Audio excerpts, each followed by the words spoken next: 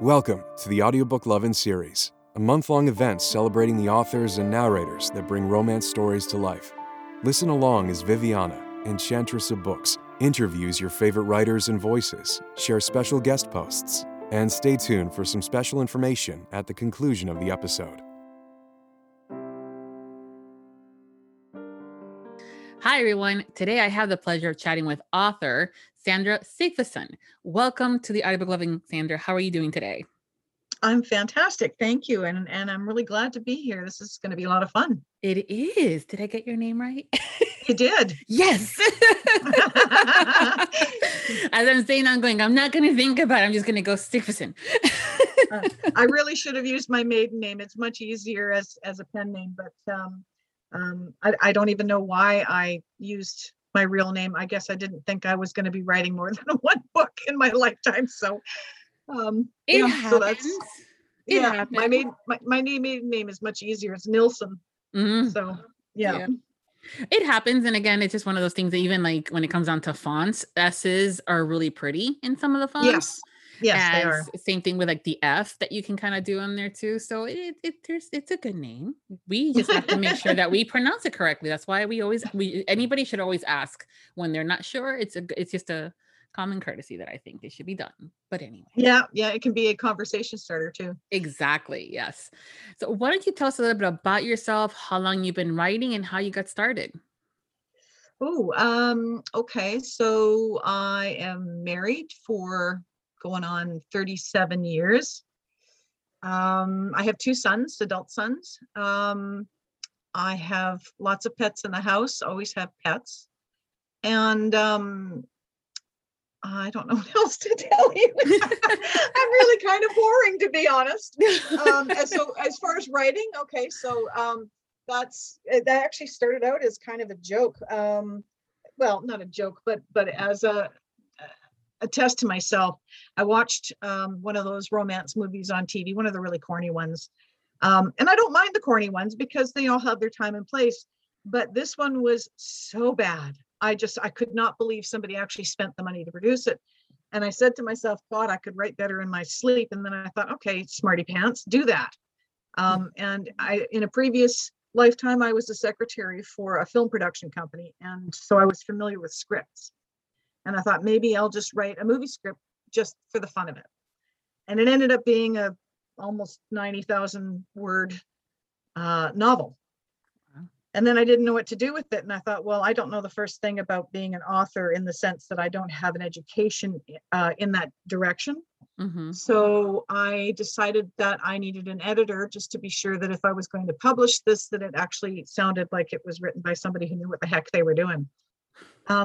And that was a great education because he ended up not only being just an editor, but he was also a great teacher.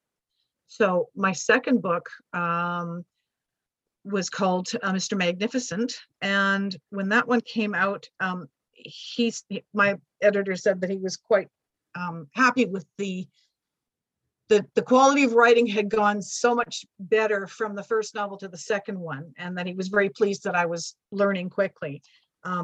And so that gave me, that positive feedback. And I thought, okay, fine, I'll do a third novel. And then it just spiraled from there. I just got so involved in it. It was fun. It was a way of creating a different world than you live in yourself.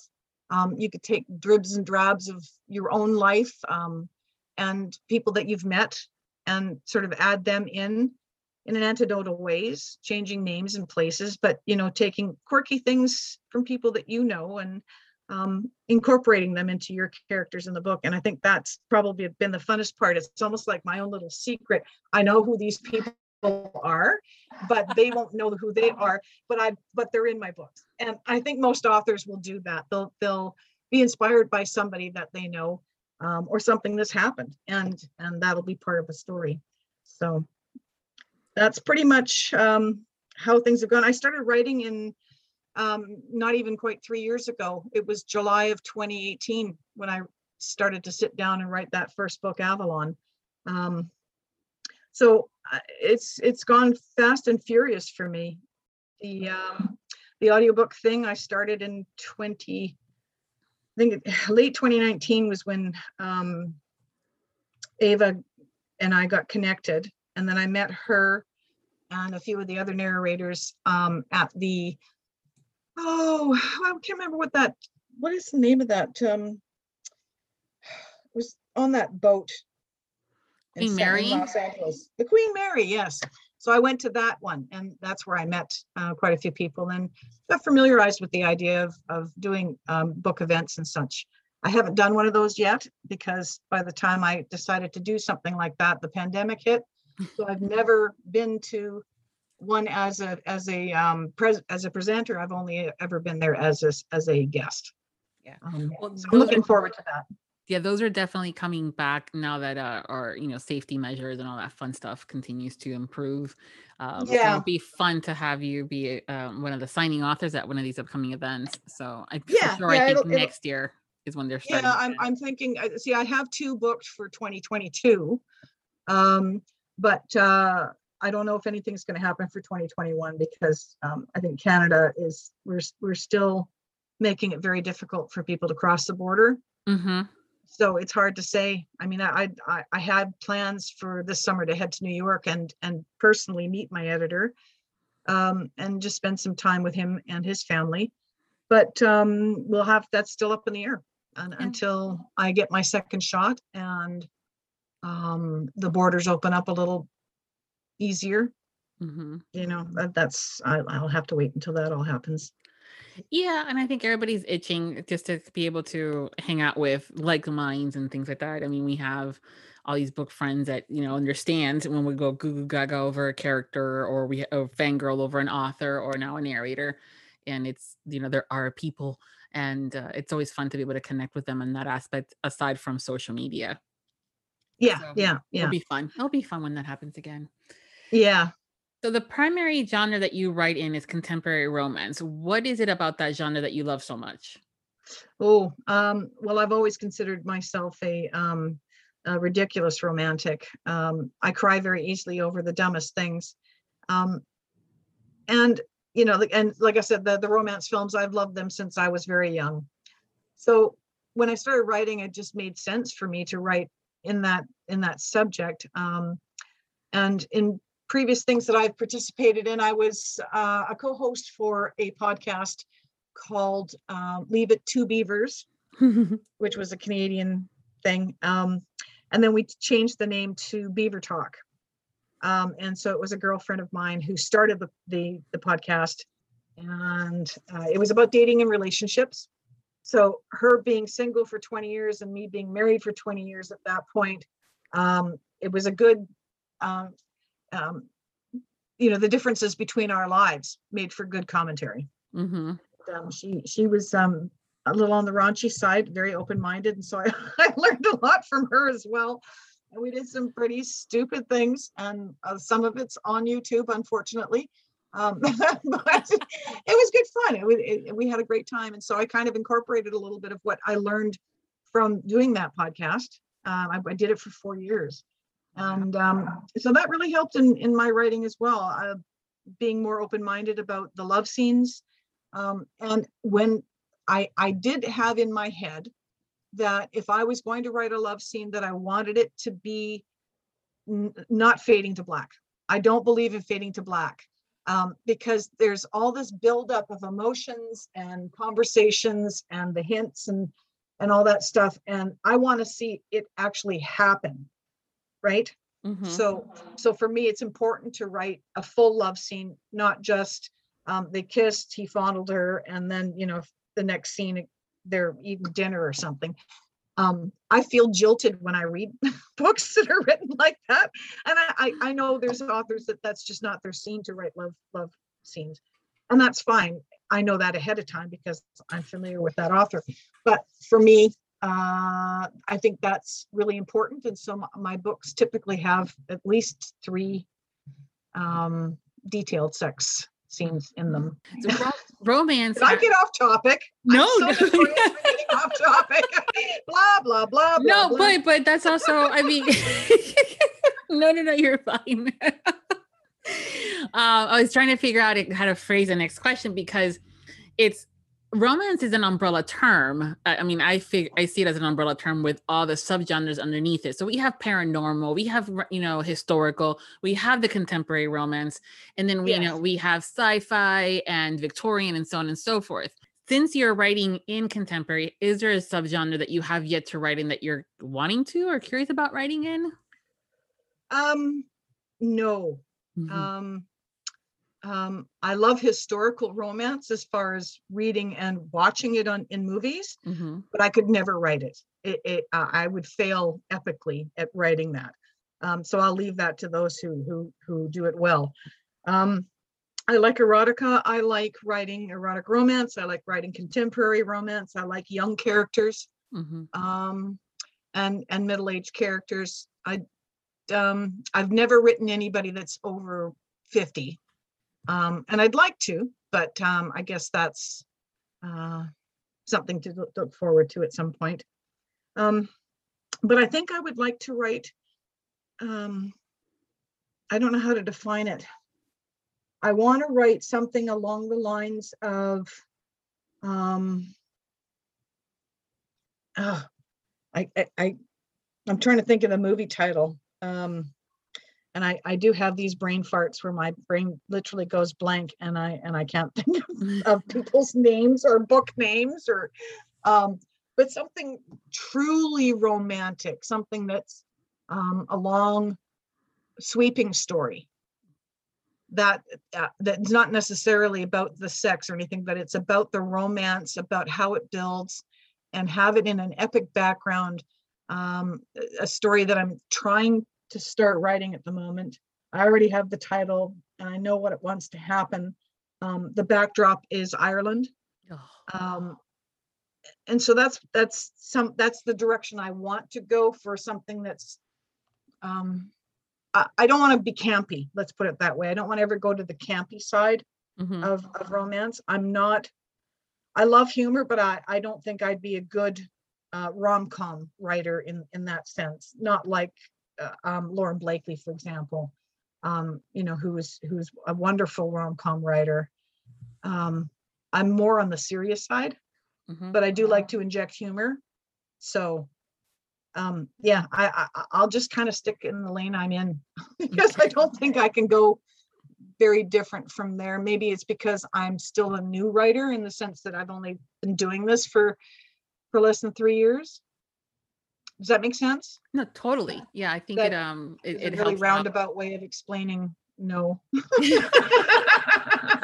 Well, there's some people that will bust out with just literally like, nah, I haven't thought about it, or no, I like what I'm doing, or haven't even thought about it. But it's also, I mean, it's part of it is because you're new, but also you know what what you like to do. That's the other thing. There's some authors that stick to dark romance and that's it, or some that do sci-fis or epic fantasies or time travel. They Yeah, do all these different things, and that's great because it just gives us a variety of authors to read and listen to. So we're fine with yeah, that. yeah. Yeah. Yeah, I've had this conversation with several authors in all different genres. Like a friend of mine is a horror writer, and he's been asked a number of times, well, why don't you write romance, or have you ever included romance in your stories? And he's like, well, I think romance kind of fits into almost every genre. You can throw in a romantic situation, but it doesn't necessarily mean you're going to write romance. And I certainly wouldn't want to write an entire book on romance, because that's not my lane. So that's the beauty of romance writing, is that it can slide its way into all kinds of things, vampire books, into horror, into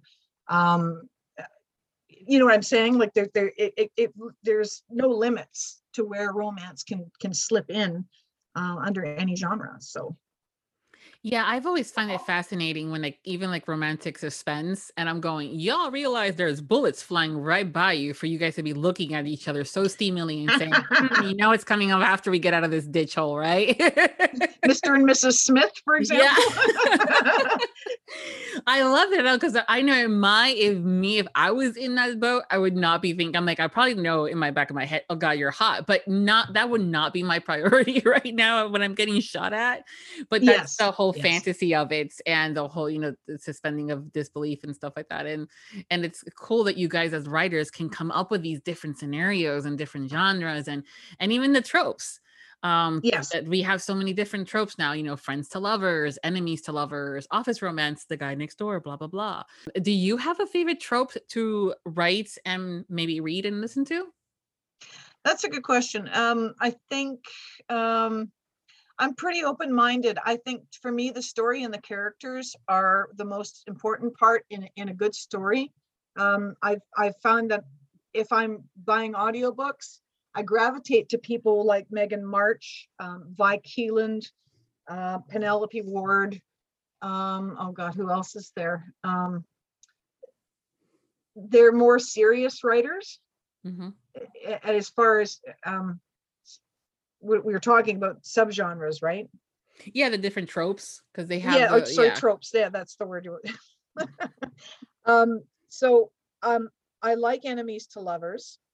I like one of my favorite books, I think, is written by Vi Keeland and Penelope Ward, and it was the one where the guy was a rock star and he reconnected with somebody that he was writing letters to. What was it called? The love letters or hate notes, hate letters. Hate notes I've read, yes. Oh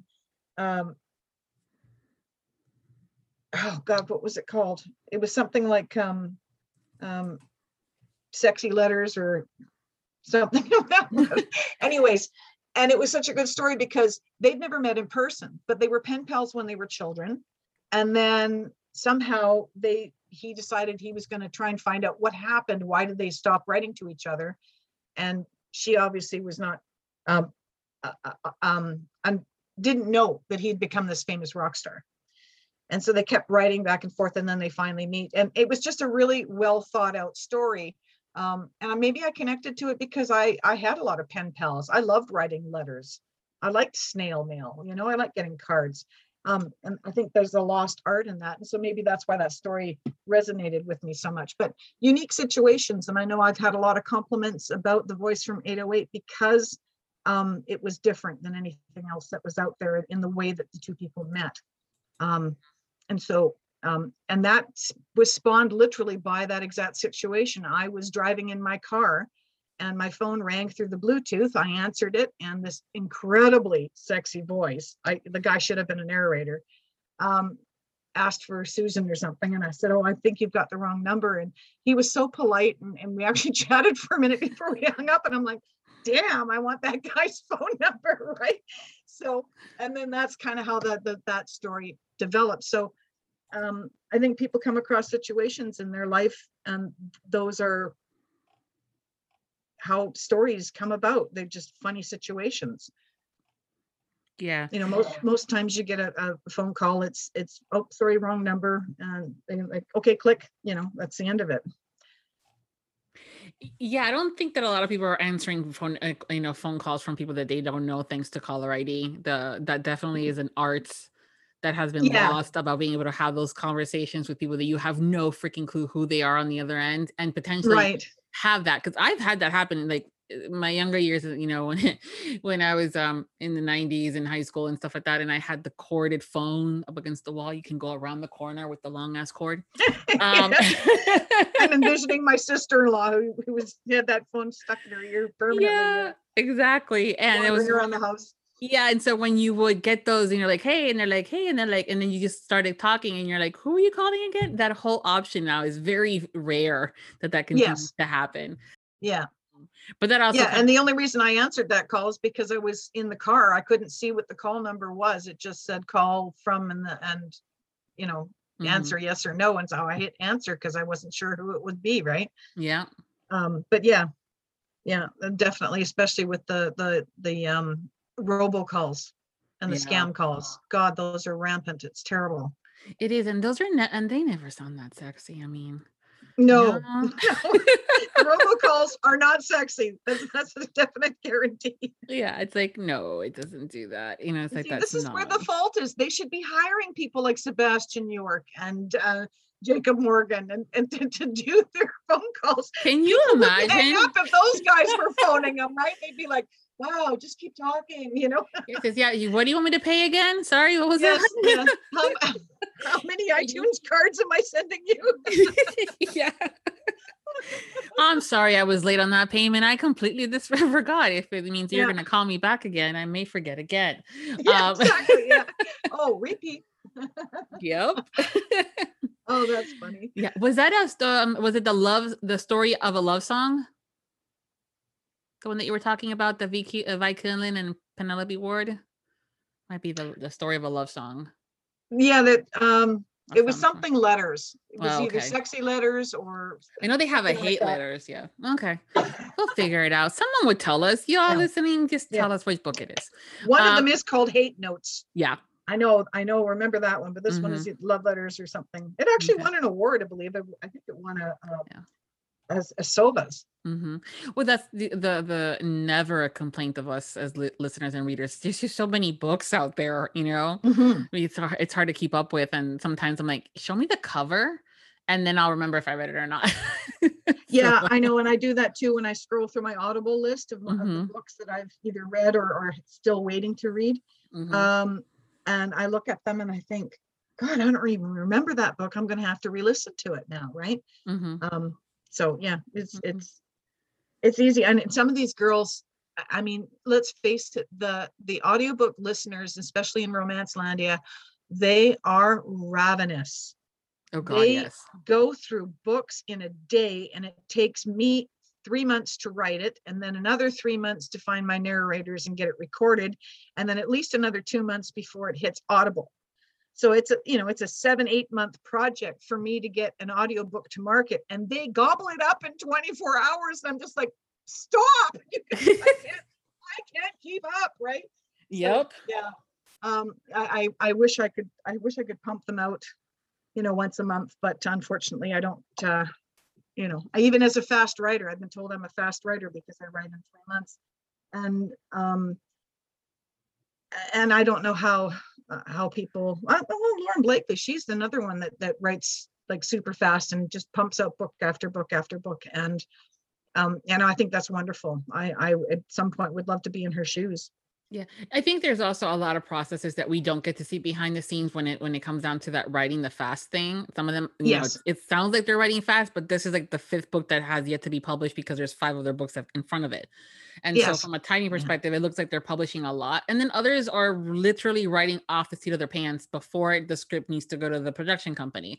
They Right. just finished the last 10 words. And I'm going, ooh, no, that's just too much stress for me. Yeah. Yeah.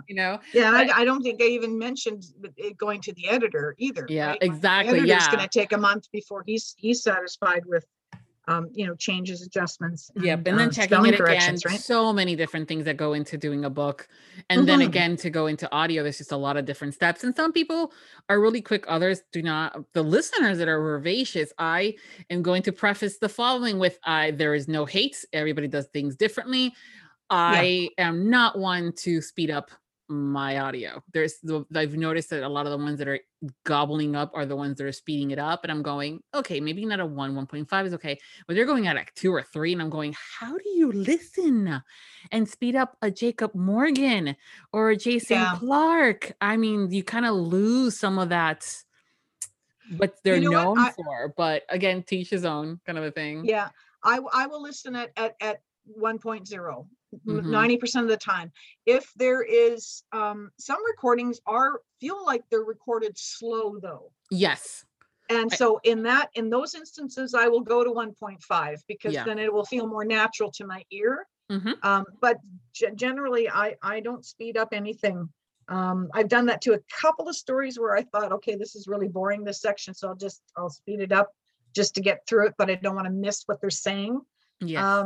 But as a general rule, no, I keep my audio at 1.0 and I enjoy it, word for word and at the right speed. And, yeah.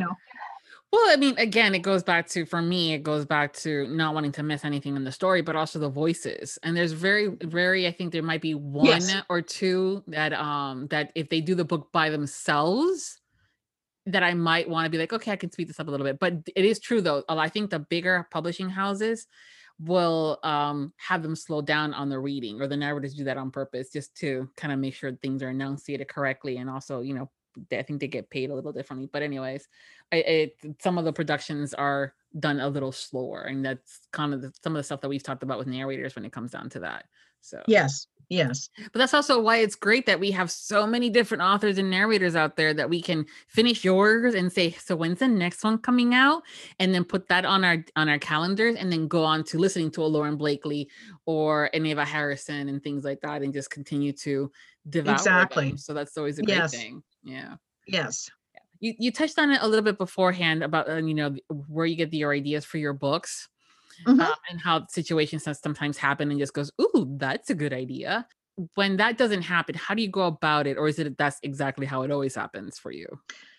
Something will spark my interest. I quite often have 3 books going at the same time, because I'll be in the middle of writing one book and then an idea will come to me, and I'll start the first chapter of that idea, set it aside, go back to my other novel that I'm focusing on, and then another idea will pop up, and then I'll have 3 books going. But I don't want to lose the idea, so I'll write that first chapter just to get my foot in the door, and then I can embellish on it when I'm ready to attack. Speak, Sandra, to attack that next project, right? So, yeah. So like that one I was telling you about, The Irishman's Promise, the one that's focused in with the Irish background as the backdrop, rather. So that one, that is actually spawned by someone I know who is Irish, and just conversations I've had with them. So sometimes the idea is just so simple, just basic, and other times it's far more interesting, like the phone call. Right. Yeah. So you've mentioned a few times how, it's based, the idea was sparked by something or someone saying something, or that the characters sometimes have little nuances from people that you know. Do these individuals know that you are an author, and have they ever picked up and said, really, Sandra, this? Well, the funny thing is that my first 2 novels, my nieces read, and so they didn't pick up on anybody that they related to in the stories, even though I typically base my characters off at least somebody that I know or somebody that I've met that stuck out in my head character-wise. And then but they thought that every sex scene in the book was a reiteration of my own sex life with my husband. And I'm like, no, are you kidding me? Like, why would I write about my own personal sex life in my books? But this is what they thought. So I found that like incredibly amusing.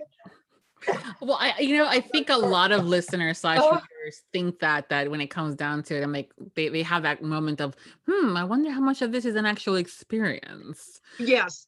So some of the, like I said, the characters we all pick from things we know, what we've seen, what we've heard, or even a character on a commercial on television might spawn an idea. So it's just what you're surrounded with and what you know. But absolutely, certainly, I will never put my own personal stuff in my books. I like your nieces. But I just killed myself laughing when I heard them say that. And like, yeah, nope. Because some shit just doesn't belong in a book. I'm sorry. Yeah, those are those fun moments that sometimes just happens, and you're going, nah, I did not expect that one. Okay. Yeah, and that was pretty funny. Yeah.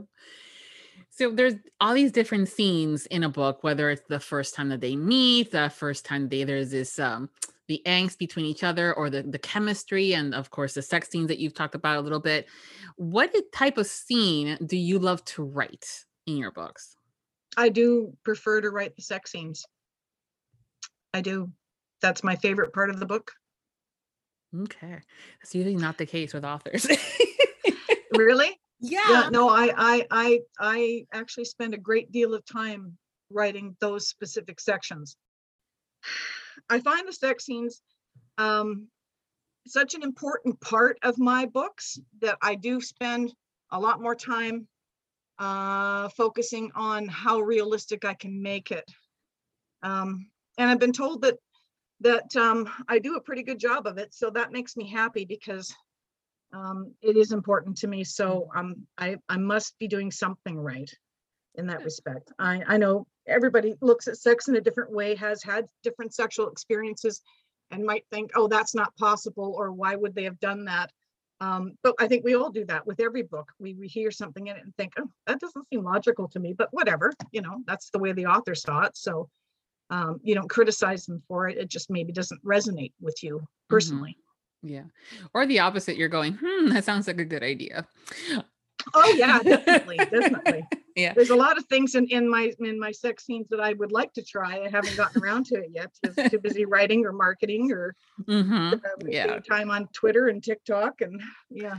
Oh yeah, no, I get it. It's one of those things where I know a lot of people are like highlight and then give it to their significant other, their partners, and they're like, read it, memorize it later tonight. And so, yeah, that's one of the many perks about reading romance are the positivity that when it comes down to, sex and the whole concept is no longer taboo. So it's good. Yeah.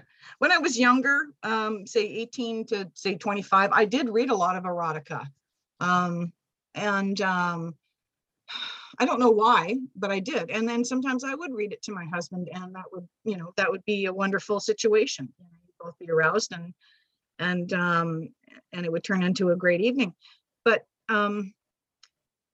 I don't know, some people say, well, it's not good erotica unless you actually walk away aroused. And I think, well, yes and no. I mean, if you're reading it because you want to get aroused, then sure, you're going to want something that's really salty. But then there's erotica that is very subtle, has a real deep level of romance to it. And that to me, that's beautiful writing if you can do that. Right? Yes, it doesn't have to be all up in your face. There's a way to do it with the I don't need to hear about how long his cock is, or the exact movements of her lips over his cock in order to be satisfied with this being the sex scene. That to me is a much deeper level of erotica than adding erotica scenes to a romance novel. We get the picture so far in our head, and we only need to go so far in that respect. Then there's true erotica, which goes that next step over. So I think a lot of people don't know how to define that, and there is a very fine line between it. Some authors do go that level, and the readers love it, but most authors, I think, know where that line is. And if you're going to say contemporary romance with erotica scenes, you're not going to get the exact blow by blow. Right. Yeah. So on the flip side, what type of scene is especially difficult for you to write? I don't know.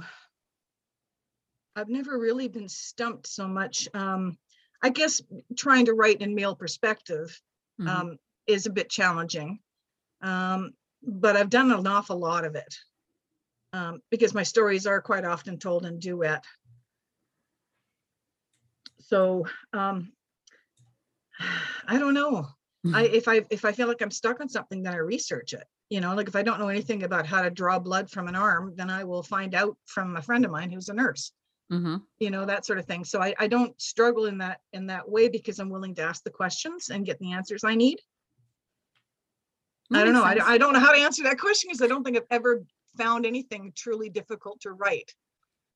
That's good though. Maybe I haven't stretched myself enough to get to that point. That's possible.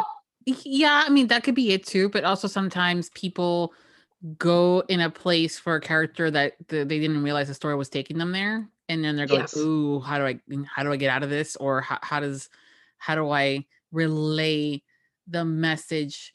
Because it may be something that's a little bit more sensitive topic. Yes. And so that's where sometimes when books are like that might be a little bit more difficult versus, something like a sex scene. But for many authors, they will write insert sex here and then continue with their story because they're going to use that, because it's for them that's difficult. So we all have our different things and that's fine. And that's just how we, because we're human. What made you want to release your titles in audio? Sebastian York and Andy Arndt. It's all their fault. That's my answer. They were the first voices I ever heard in audiobook, and I was instantly in love. And I bought everything that had their names on them. before I realized that there were other narrators, because then there'd be like a multicast in one of the books. Mm-hmm. And then I'm like, oh, that's a cool voice too. Oh, I'm going to find out who he is, and then, or who she is, and start picking their names. So that's kind of how that started. It was, finding a love for audiobooks as a personal thing. Prior to that, I was just a regular, book in hand reader. So, yeah, and it's a lot of fun, and I like the idea of, because I've got an experience in past with working in recording studios and with, film production companies. I like the idea of my stories being brought to life by somebody else's voice. And so that's, I guess, part two of that situation. Mm-hmm. You know that a lot of times that's something that is said about the narrators bringing the story to life. I also see that sometimes because I started off with a lot more reading. I think right now I'm only like, I think I have like 100% of the literature I do is now audiobooks. But I would devour the books, and then sometimes because I was devouring them, there's some things that I may have missed that may not have been huge, as far as plot, twist or something like that. But still, to be able to listen to the book and say, "Oh yeah, that's what that was." Right. So that's really cool. Very true. Yeah. And that brings that extra dimension, and just, especially when you have the right narrators doing it, it's just perfect. And yeah, and if you've read a paperback and then you hear the audiobook, and I know some people do the whisper sync thing where they're looking at it through their iPads or whatever, and reading along while they're listening to the narrators. That's a whole different thing. And I think when you read a book first, you have in your head what you think they sound like. Mm-hmm. And then you have the narrated version, and you're like, oh, okay, now this is a whole different life, because you already had in your head what you thought that person might sound like, and then you actually have somebody reading that role. And I think it brings that story back to life in a different way. So that's kind of fun too. I've done that a couple of times. Yeah, no, definitely. And then you end up getting into this, what we call like the audiobook rabbit hole, where you start off with Sebastian York and Andy Arndt, and then you realize that Andy has done books with other narrators, and then look, there's Jason Clark, and Jason Clark, kind of start bouncing. And, exactly. And then so like, oh, look, it's Sebastian with Emma Wilder, and you jump again and all that fun stuff. And that's how you discover new ones and new authors. And it's a nice hole from a rabbit perspective. It's a nice warm fuzzy hole. That's as soon as I said it, I'm going, oh boy. I went down there with you, so yeah. I love it. It's what I love about you. Yeah, that was a quick wit. As soon as I said, I'm going, five. There she is. Okay. But of course, we love romance. We're going to have, I'm the friend that can make anything into a sexual innuendo. So that was going to be appropriate. Yes, shake my hand. Yes. Cyber shake. Here we go. Yep. Thank you. So when it comes down to, these are your books, these are your babies. You wrote them, you know them at the back of your hand, you know how they sound and everything. What does your casting process look like to get the right voices for these characters to come to life? I think after you do your first couple of audiobooks, you have a process, and I think Lauren Blakely has touched on this before, where they have in their head while they're writing the voice of the narrator that they would like to read the book, and so I've done that. So quite often, like the book that's coming out that I just released on paperback and ebook, but it's coming in audio this summer, and that's From Bridges to Breakdowns. And I did write that with Jacob Morgan in mind as the main character. I just heard him saying the words of this, young roadie and his journey through the book. So I was very, very happy when he agreed to be that voice. So it came together quite nicely, but it's not always the case, right? You can write who you think is going to narrate it and find out that they're just too busy, or they don't think it's a project that they want to get involved in. And that's fine. It's all up to them, right? Yeah. All you can do is ask. Exactly. But I also think sometimes too is that there are certain things about the narrator's voices that we love. Like for Emma Wilder, she has this silky huskiness to her that it's almost like a 1940s, what we think of this, the sexy icon movie, and she can still turn around and do the little girl's voice from a character's perspective. And then we have the deeper timbers of like Sebastian York.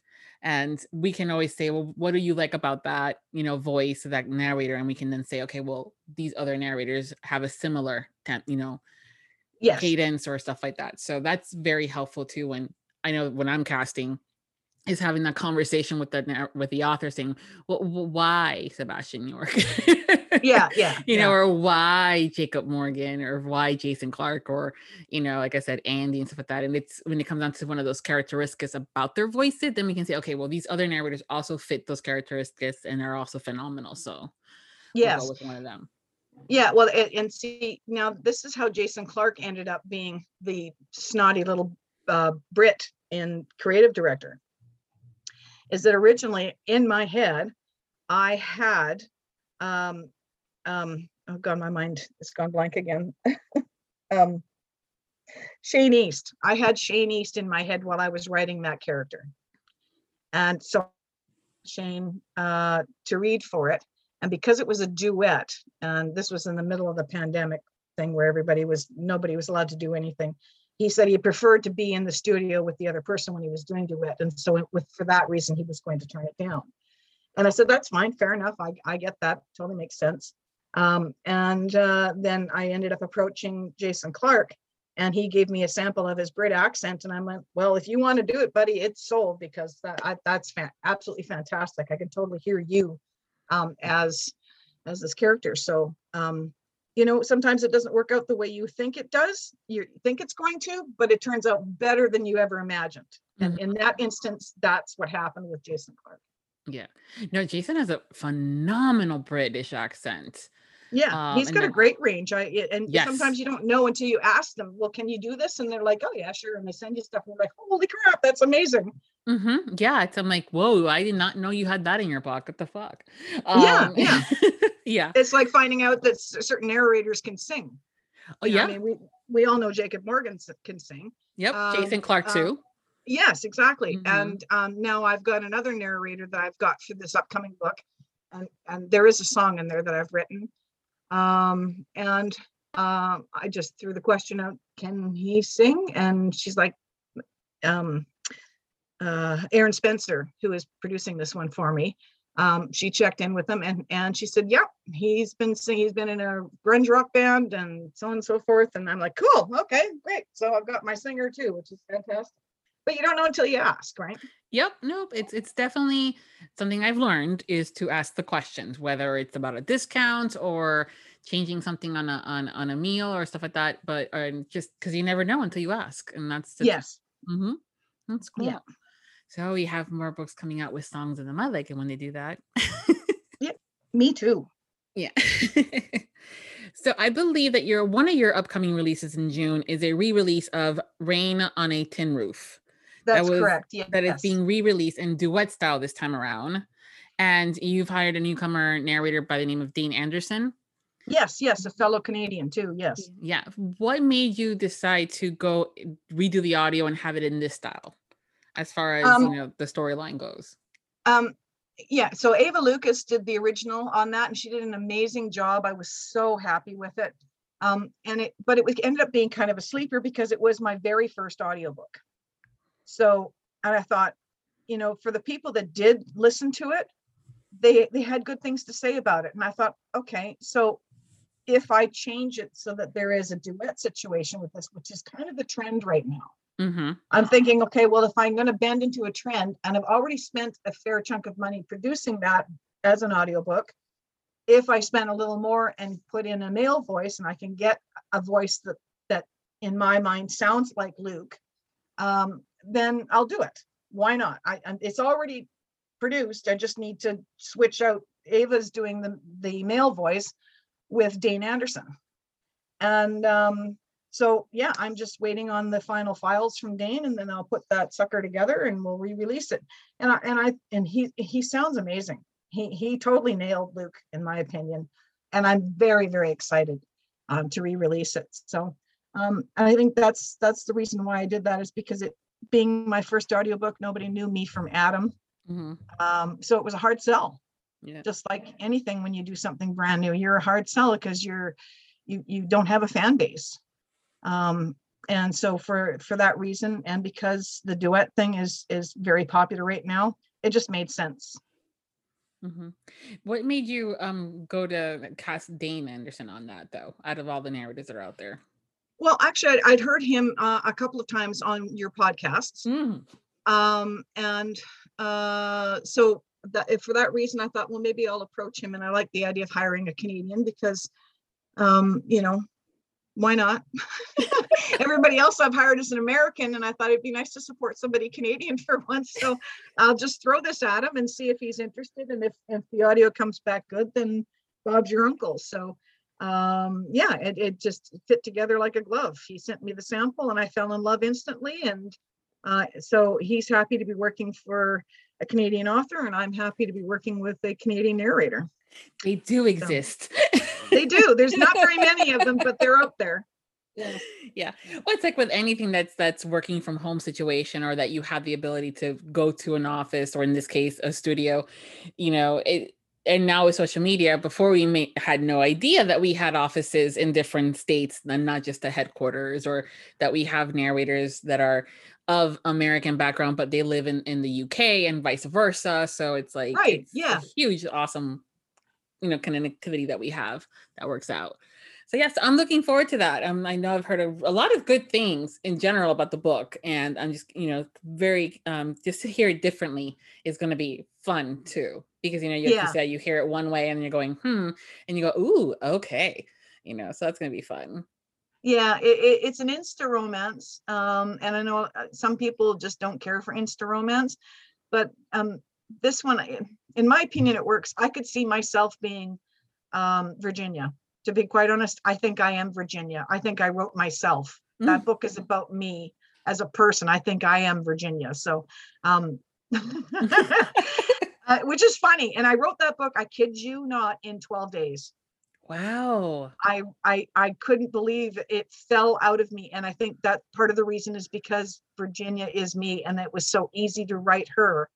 And then I just imagined what my favorite cowboy would look like and how he would react. And then I actually had to do some research on bull riding and raising cattle and stuff as well, which was new information for me. But I also love rodeos. So that was kind of where that came from. For years prior to being in the business of writing, I was a photographer, and I love action, sports action. And I used to go to the rodeos to photograph the bucking horses and barrel racing and things like that. So it kind of fit all together, Yeah. You've been posting a lot more of your photography online on your Twitter account and on your Instagram. Those are all just cell phone shots. I haven't don't brought out my real camera in months. Do not sell yourself short, okay? There's some people that don't even know how to access the camera on a cell phone, okay? Let alone take a photo. I mean, I know there are apps and everything, but don't sell yourself short. The ones that I've seen have been great. Yeah, you don't even can't tell it's been done. I mean, they've done phenomenal jobs on the cameras in general, but yes, it's still an end user thing. The camera or the phone can be the perfect quality, and you can still suck at taking a photo if the photographer doesn't know what they're doing. So do not sell yourself short. I appreciate that. Thank you. Yeah, I love photography. It's one of those things where when you capture a moment in time and it's just the perfect shot, and it's not the perfect shot because the lighting was great or there's no greenness. It's just that moment that you've just captured, and it's like, what were they thinking, or their thoughts might be on their face and things like that. Yeah, it's I if I'm shooting people, I like to use a long lens. And I like to be sort of like the paparazzi, hiding in the bushes and capturing people in candid moments. Those are my favorite pictures, like at weddings. Yes. I don't want to be the main photographer. And I've been asked many times, and I have done it many times for friends and family, but I prefer to be the second shooter, hiding in the bushes in my fancy outfit, my high heels with the long lens, and just capturing the bride and the groom, or the kids, or the parents, that sort of thing. Dumb things like two people sharing a cigarette. Mhm. or somebody pouring somebody else a drink, or just two people crouching down beside each other having a quiet little chat. Um, it sounds like stupid situations, but when you capture them in the right moment, those are my favorite images. So, and then with nature photography, I love motion. So waves, creeks, rivers, that sort of thing. Like if someone said to me, I've got a week to live, I'd be flying to Hawaii, laying on the beach and be photographing waves and surfers for the last week of my life. That's what I would do, because I love that kind of photography so much.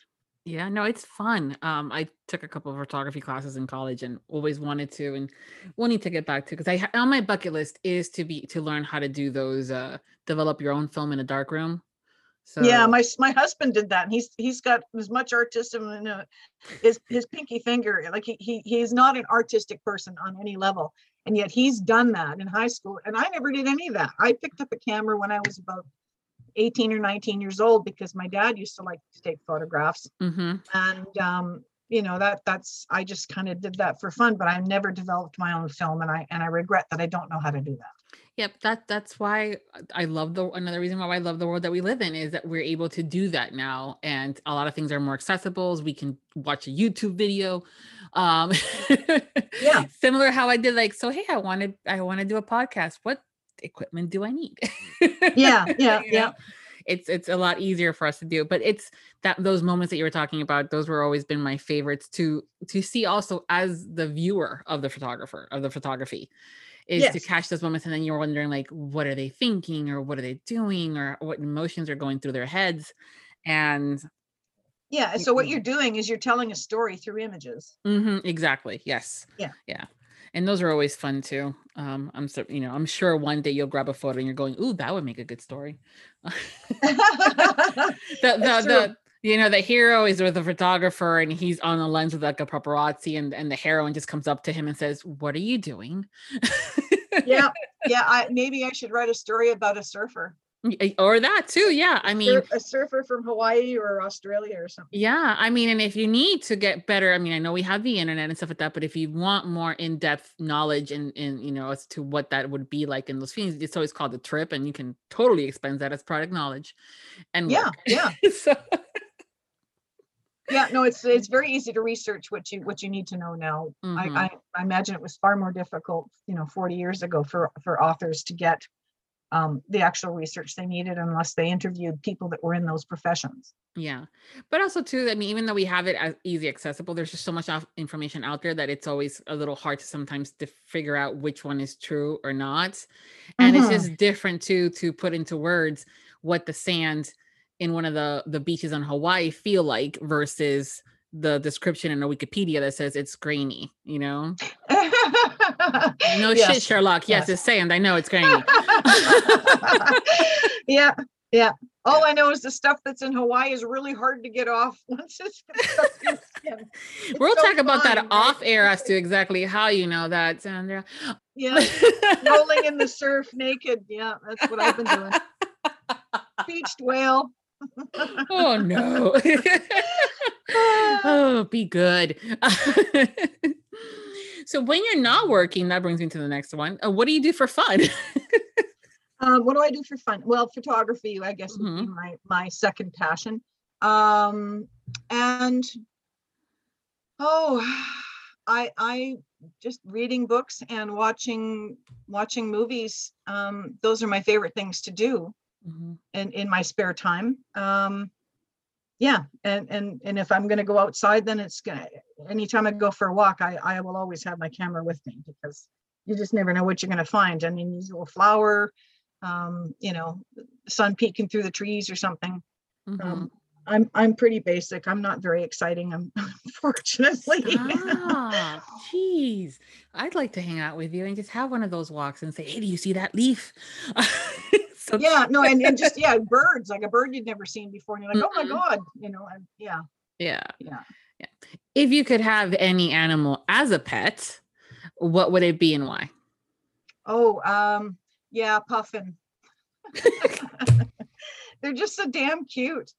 I've never seen a puffin in with my own eyes, other than in books and videos, until I went to Iceland. My husband is Icelandic. My husband and I went to Iceland in 2018, and I saw puffins on the cliff, and I had no idea how fast they flew. Like they literally just jump off the cliff and they dive bomb down to the water or wherever they're going, and they're like little bullets. It's actually quite amusing, and they're just a delight to watch, and they're cute as buttons. Yeah, so puffin, I guess. I don't know how you'd keep puffin, but No, but they are adorable. they are. They're just so cute. Yeah, and it's almost like a mix between like a penguin and a parrot, kind of like Yes. the beak. Yes, a It has penguin and a parrot, exactly. Yeah, and it's because the body kind of looks, from the neck down, a little penguinish, and Yep. then the face a little bit more of a parrot, especially because their beaks are nice and colorful. Yes, very bright. Yes. Yeah. So Yeah. And if it had to be something more realistic, then I'd say a goat, goats, because they're amusing. they are, and they're so cute when they're babies. Yes. Yeah. They Yeah, all troll. those TikTok videos where you hear them clomping across the floor, that ba-dum, ba-dum, ba-dum, ba-dum, ba-dum. Oh my God, I'm rolling on the floor laughing. It just gets me every time. I'm so easily amused, it's pathetic. No, it's good. There's one TikToker that I think has like a farm and has a bunch of goats, and he's like way, way far away. And he's like, "Do you hear that?" As he's getting closer, he's like, "Yep, that's still them." And it's about feeding time. And so he opens up the gates from the barn where they're all at, and they go specifically to where they're fed. And the next the next little scene on the video is them all eating, but they're wagging their tails in excitement and happiness. And it's like, oh my God, that is so cute, and Yes, that I've seen that video, and it's like dogs with the tails. They just, and they're the little metronomes, boop, boop, boop, boop, boop, boop, boop, boop, back and forth. Yeah, very funny. It is, but at the same time I'm going, to get this excited about food. I suffer from something like I don't normally get cravings for foods, and I know that drives everybody in the house crazy, because like, what do you want to eat? I don't know. What do you? And it's because I don't really care. I don't have a craving. Very rarely will I have that sounds really good, like for myself, unless you mention it, that's different. Yes. So to be that excited about food, like, because you know what you want, that would be so nice. Yes, exactly. My goats are cute, but again, the puffins are also cute too. What is your favorite word? It's actually the name of a place, and it's my favorite because I heard somebody from Miss America or Miss Universe pageant say it in the proper way from her native country, and the word is Nicaragua. I just love the way it came off her lips, the way she pronounced. I mean, anybody else would just say Nicaragua, which sounds pretty boring, but when you hear the way she said it, I was like, that is so gorgeous. Yes, definitely. It kind of rolls off your tongue. So yeah, like Spanish, I think is a really beautiful language. I wish I knew it. Yeah. So Nicaragua, got it. Nicaragua, yeah. Nice. And that's not, and usually, it's because of the native speakers. And I had the same thing when it, like Italian words or other things like that, where it's not native to my English or my Spanish. There's still certain words I'm going, say that again. And it's just like, wow, okay. But also the accents. I know. When we speak English and we try to pronounce a foreign word, such as something in Italian or Spanish, we brutalize it. We take all the sex out of it. We do. We take all the sex out of it. Nicaragua versus Nicaragua. Very different, very sexy. Exoticness. Yes. It's all that thing. Yeah. Yes. It happens. What is your favorite curse word? Oh yeah, the F-bomb. I definitely say that word an awful lot. I laugh at Carrie Wallace. I jokingly call her my next door neighbor, but even though she lives in the Midwest United States and I'm on the West Coast of Canada, she is my neighbor in spirit, because for her, everything is fuck this and fuck that. And I can't tell you how many times I say that under my breath to myself while I'm working on something. And I'm just in here cussing to myself. And my husband walks past the office door and he's like, "What are you doing?" And I'm like, "Oh, fuck off. I'm busy." So the F word, unfortunately, is the one that comes out of my mouth most easily. And it's not very elegant and it's not very polite, but that's my private space. That's everybody has their thing, right? Yes, no, they do. And also again, with any language, there are certain words that are significantly seen less as a quote unquote, curse word versus a normal part of the dialect and conversation. And yeah. And I think, when it comes down to it, I usually tend to watch my F-bombs more or less when there's little ones around. Oh yeah. But other definitely. than that, it's a free for all. Yeah, I know. I agree. Like in a certain company, I'll know whether I can tell right away whether that is an appropriate response to anything or not. And I will, change my speech patterns accordingly. But in my own home, yes, that word gets thrown around an awful lot. I think I have that wallpapered somewhere. One of the rooms. Oh, it's such a good word. It's such a good word. I mean, you can use it as an adjective. Yeah. I mean, noun, adjective, pronoun. I mean, and the emphasis, whether it's on the first two syllables or the middle, or if you're doing like a Joe Arden and you're extending it, it's just all different options. Yep. And all the narrators have their own little thing with that word that we're going, okay, now you say it. Okay, now you say it. And it's so different. It's like, and it just hits differently too. Yes. Yeah, some put a lot of emphasis on the U, and some put a lot of emphasis on the F, and some put a lot of emphasis on the CK part. It depends on how they're enunciating it. Yes. Yeah. So it's the "Are you fucking kidding me?" and "What the fuck is this about?" I think are probably the most common phrases out of my mouth. Okay. Yeah. For fuck's sakes has been my lately. Yes. Yeah. And then similar to you, like, are you fucking kidding me? Are the two. And I'm like going, what the forget it. It's a fun word, let's face it. It is. And then you can start messing around with it, because even I know it's not any word, but I know it's been more popular, like the fuckery of it all. Yes. It's just it's another thing again that goes back to like the original roots, and it's just like really nice. So yeah, and I had to go through my last book, and I probably eliminated about 80 or 90 instances of the word fuck. Yeah. And there's still a lot of F words in that book. Mind you, it's about roadies and rock and roll, so that's just natural conversation for them. But even after I read it back when it came back from the editor the first time, I'm like, yeah, maybe there is just a few too many of those in there. And so it was really hard to weed them out, because they're very passionate conversations, and that usually where those words come into play. Yep. No, it's hard. And I know sometimes the authors get dinged on it in reviews. So there were so many bad words. And other times we will use that in order to buy the book. When it has too much sex or it has too many profanity, we're going sold. So yeah, I as long as it's relative to the character, then I don't mind. I don't mind any swear word, as long as I'm understanding that this is just what the character is like. I mean, there's certain professions, like you were saying, rock stars, rodeos, even chefs in a kitchen. Oh my God! Between the F word and throwing the pans, that's common. That's just common.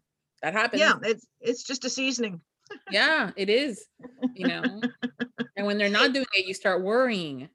You're going, oh, where did we fuck up? Because we're not a damn thing out of the chefs today. So yeah. That's funny. For sure. Yeah. We have reached the game section of our chat today. Yeah. So if you're ready, we're going to do a 2 truths and a lie, where our guest tells us 3 things about themselves, but only 2 of them are actual truths and 1's a lie. And I always like to say we, because, listeners are here with me, and hopefully playing along, get to try to figure out which one is the lie. Okay. Okay. So you want me to start my first one? Yeah, you'll just tell us all 3 things, and then we'll reiterate, and then I have to figure that out, which one's, the lie. Okay, let me think for a second. Okay, my grandfather could easily have been mistaken for George Burns. Let's see, a second one. I think it was 2004, might have been earlier or later, that remember the World Idol Championships? Well, the guy that won, Kurt Nilsson, he's my cousin. And let's see. Oh, I was born with 2 thumbs on my left hand. What do you think? Oh, fuck. Oh my goodness. Ugh. There you go. Wow. You've made this one difficult. Which is great, as it should be, it's supposed to be that kind of a thing. And also you were playing around with it, like, let me think about that and how I'm just gonna tell you. Yeah, dang. Born with 2 thumbs on your left hand. You think that's the lie? I think that's the lie. That's the truth. Oh my goodness. Yeah, polydactylism. My extra thumb grew out of the like, my hand looks normal if you look at it, but if I point it out, you'll see that it's actually an extra finger and not really a thumb, but it's in the thumb position. Yeah. So it's called polydactylism. My great uncle had it, so it seems to skip a generation.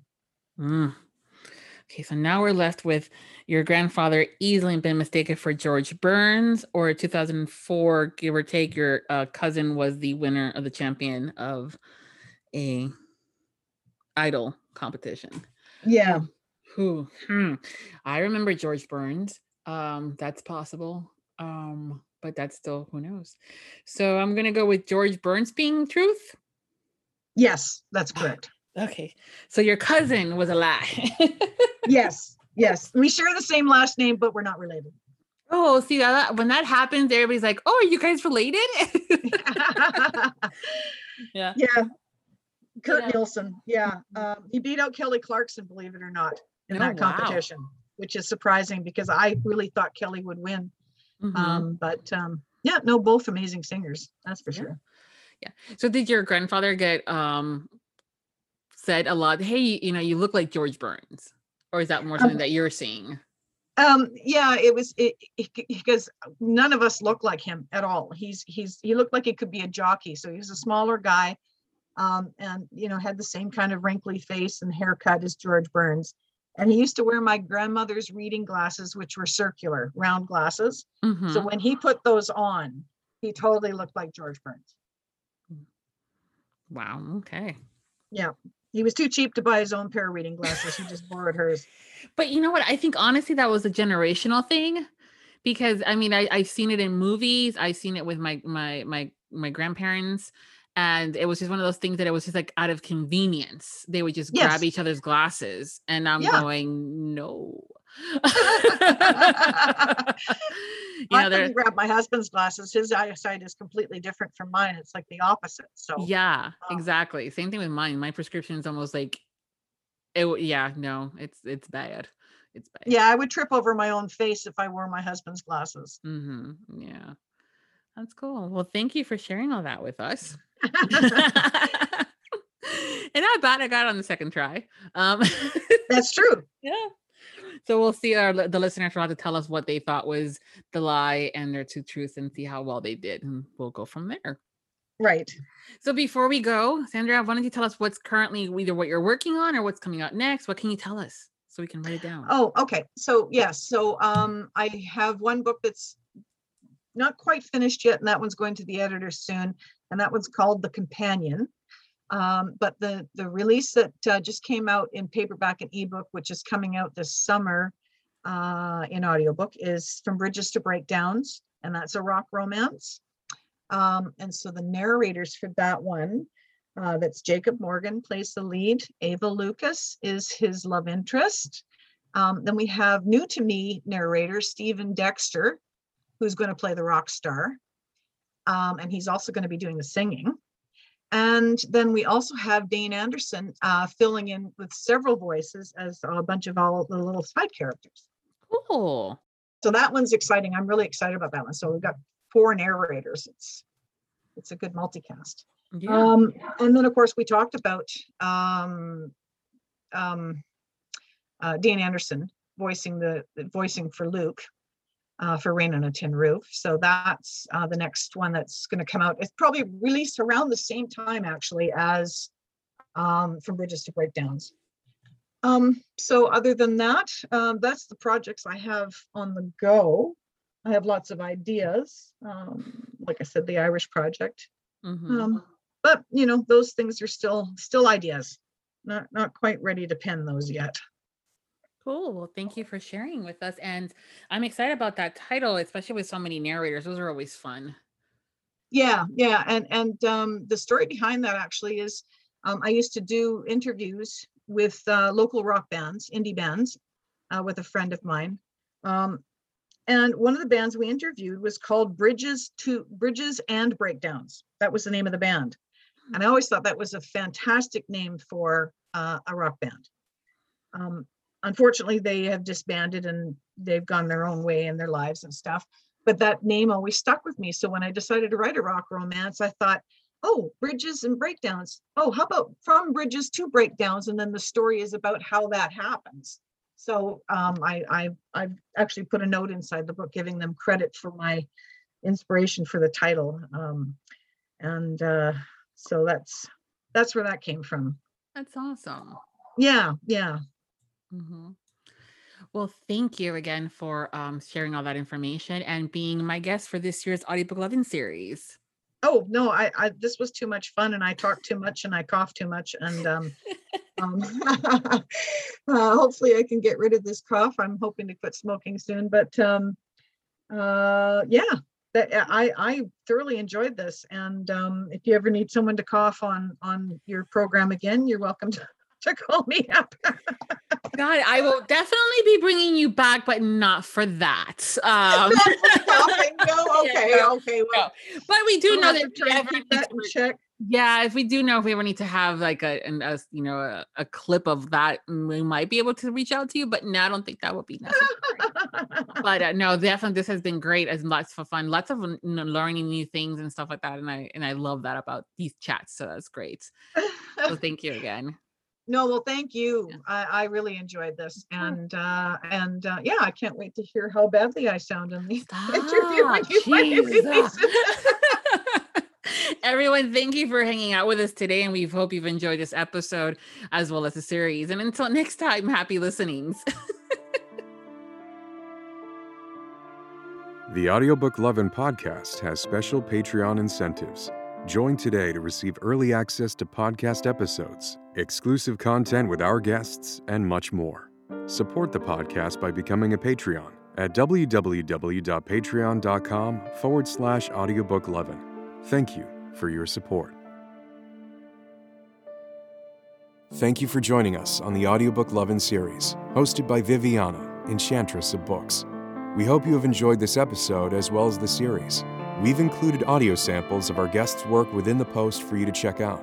Please make sure to visit the main page, link within the post, to learn more about the series, the authors, and the narrators. Please consider leaving a review wherever you listen to this series if you enjoyed today's episode. Make sure to follow us on our social media platforms and subscribe to the Viviana, Enchantress of Books newsletter. Until next time, happy listening. Audiobook Lovin hopes you've enjoyed this program.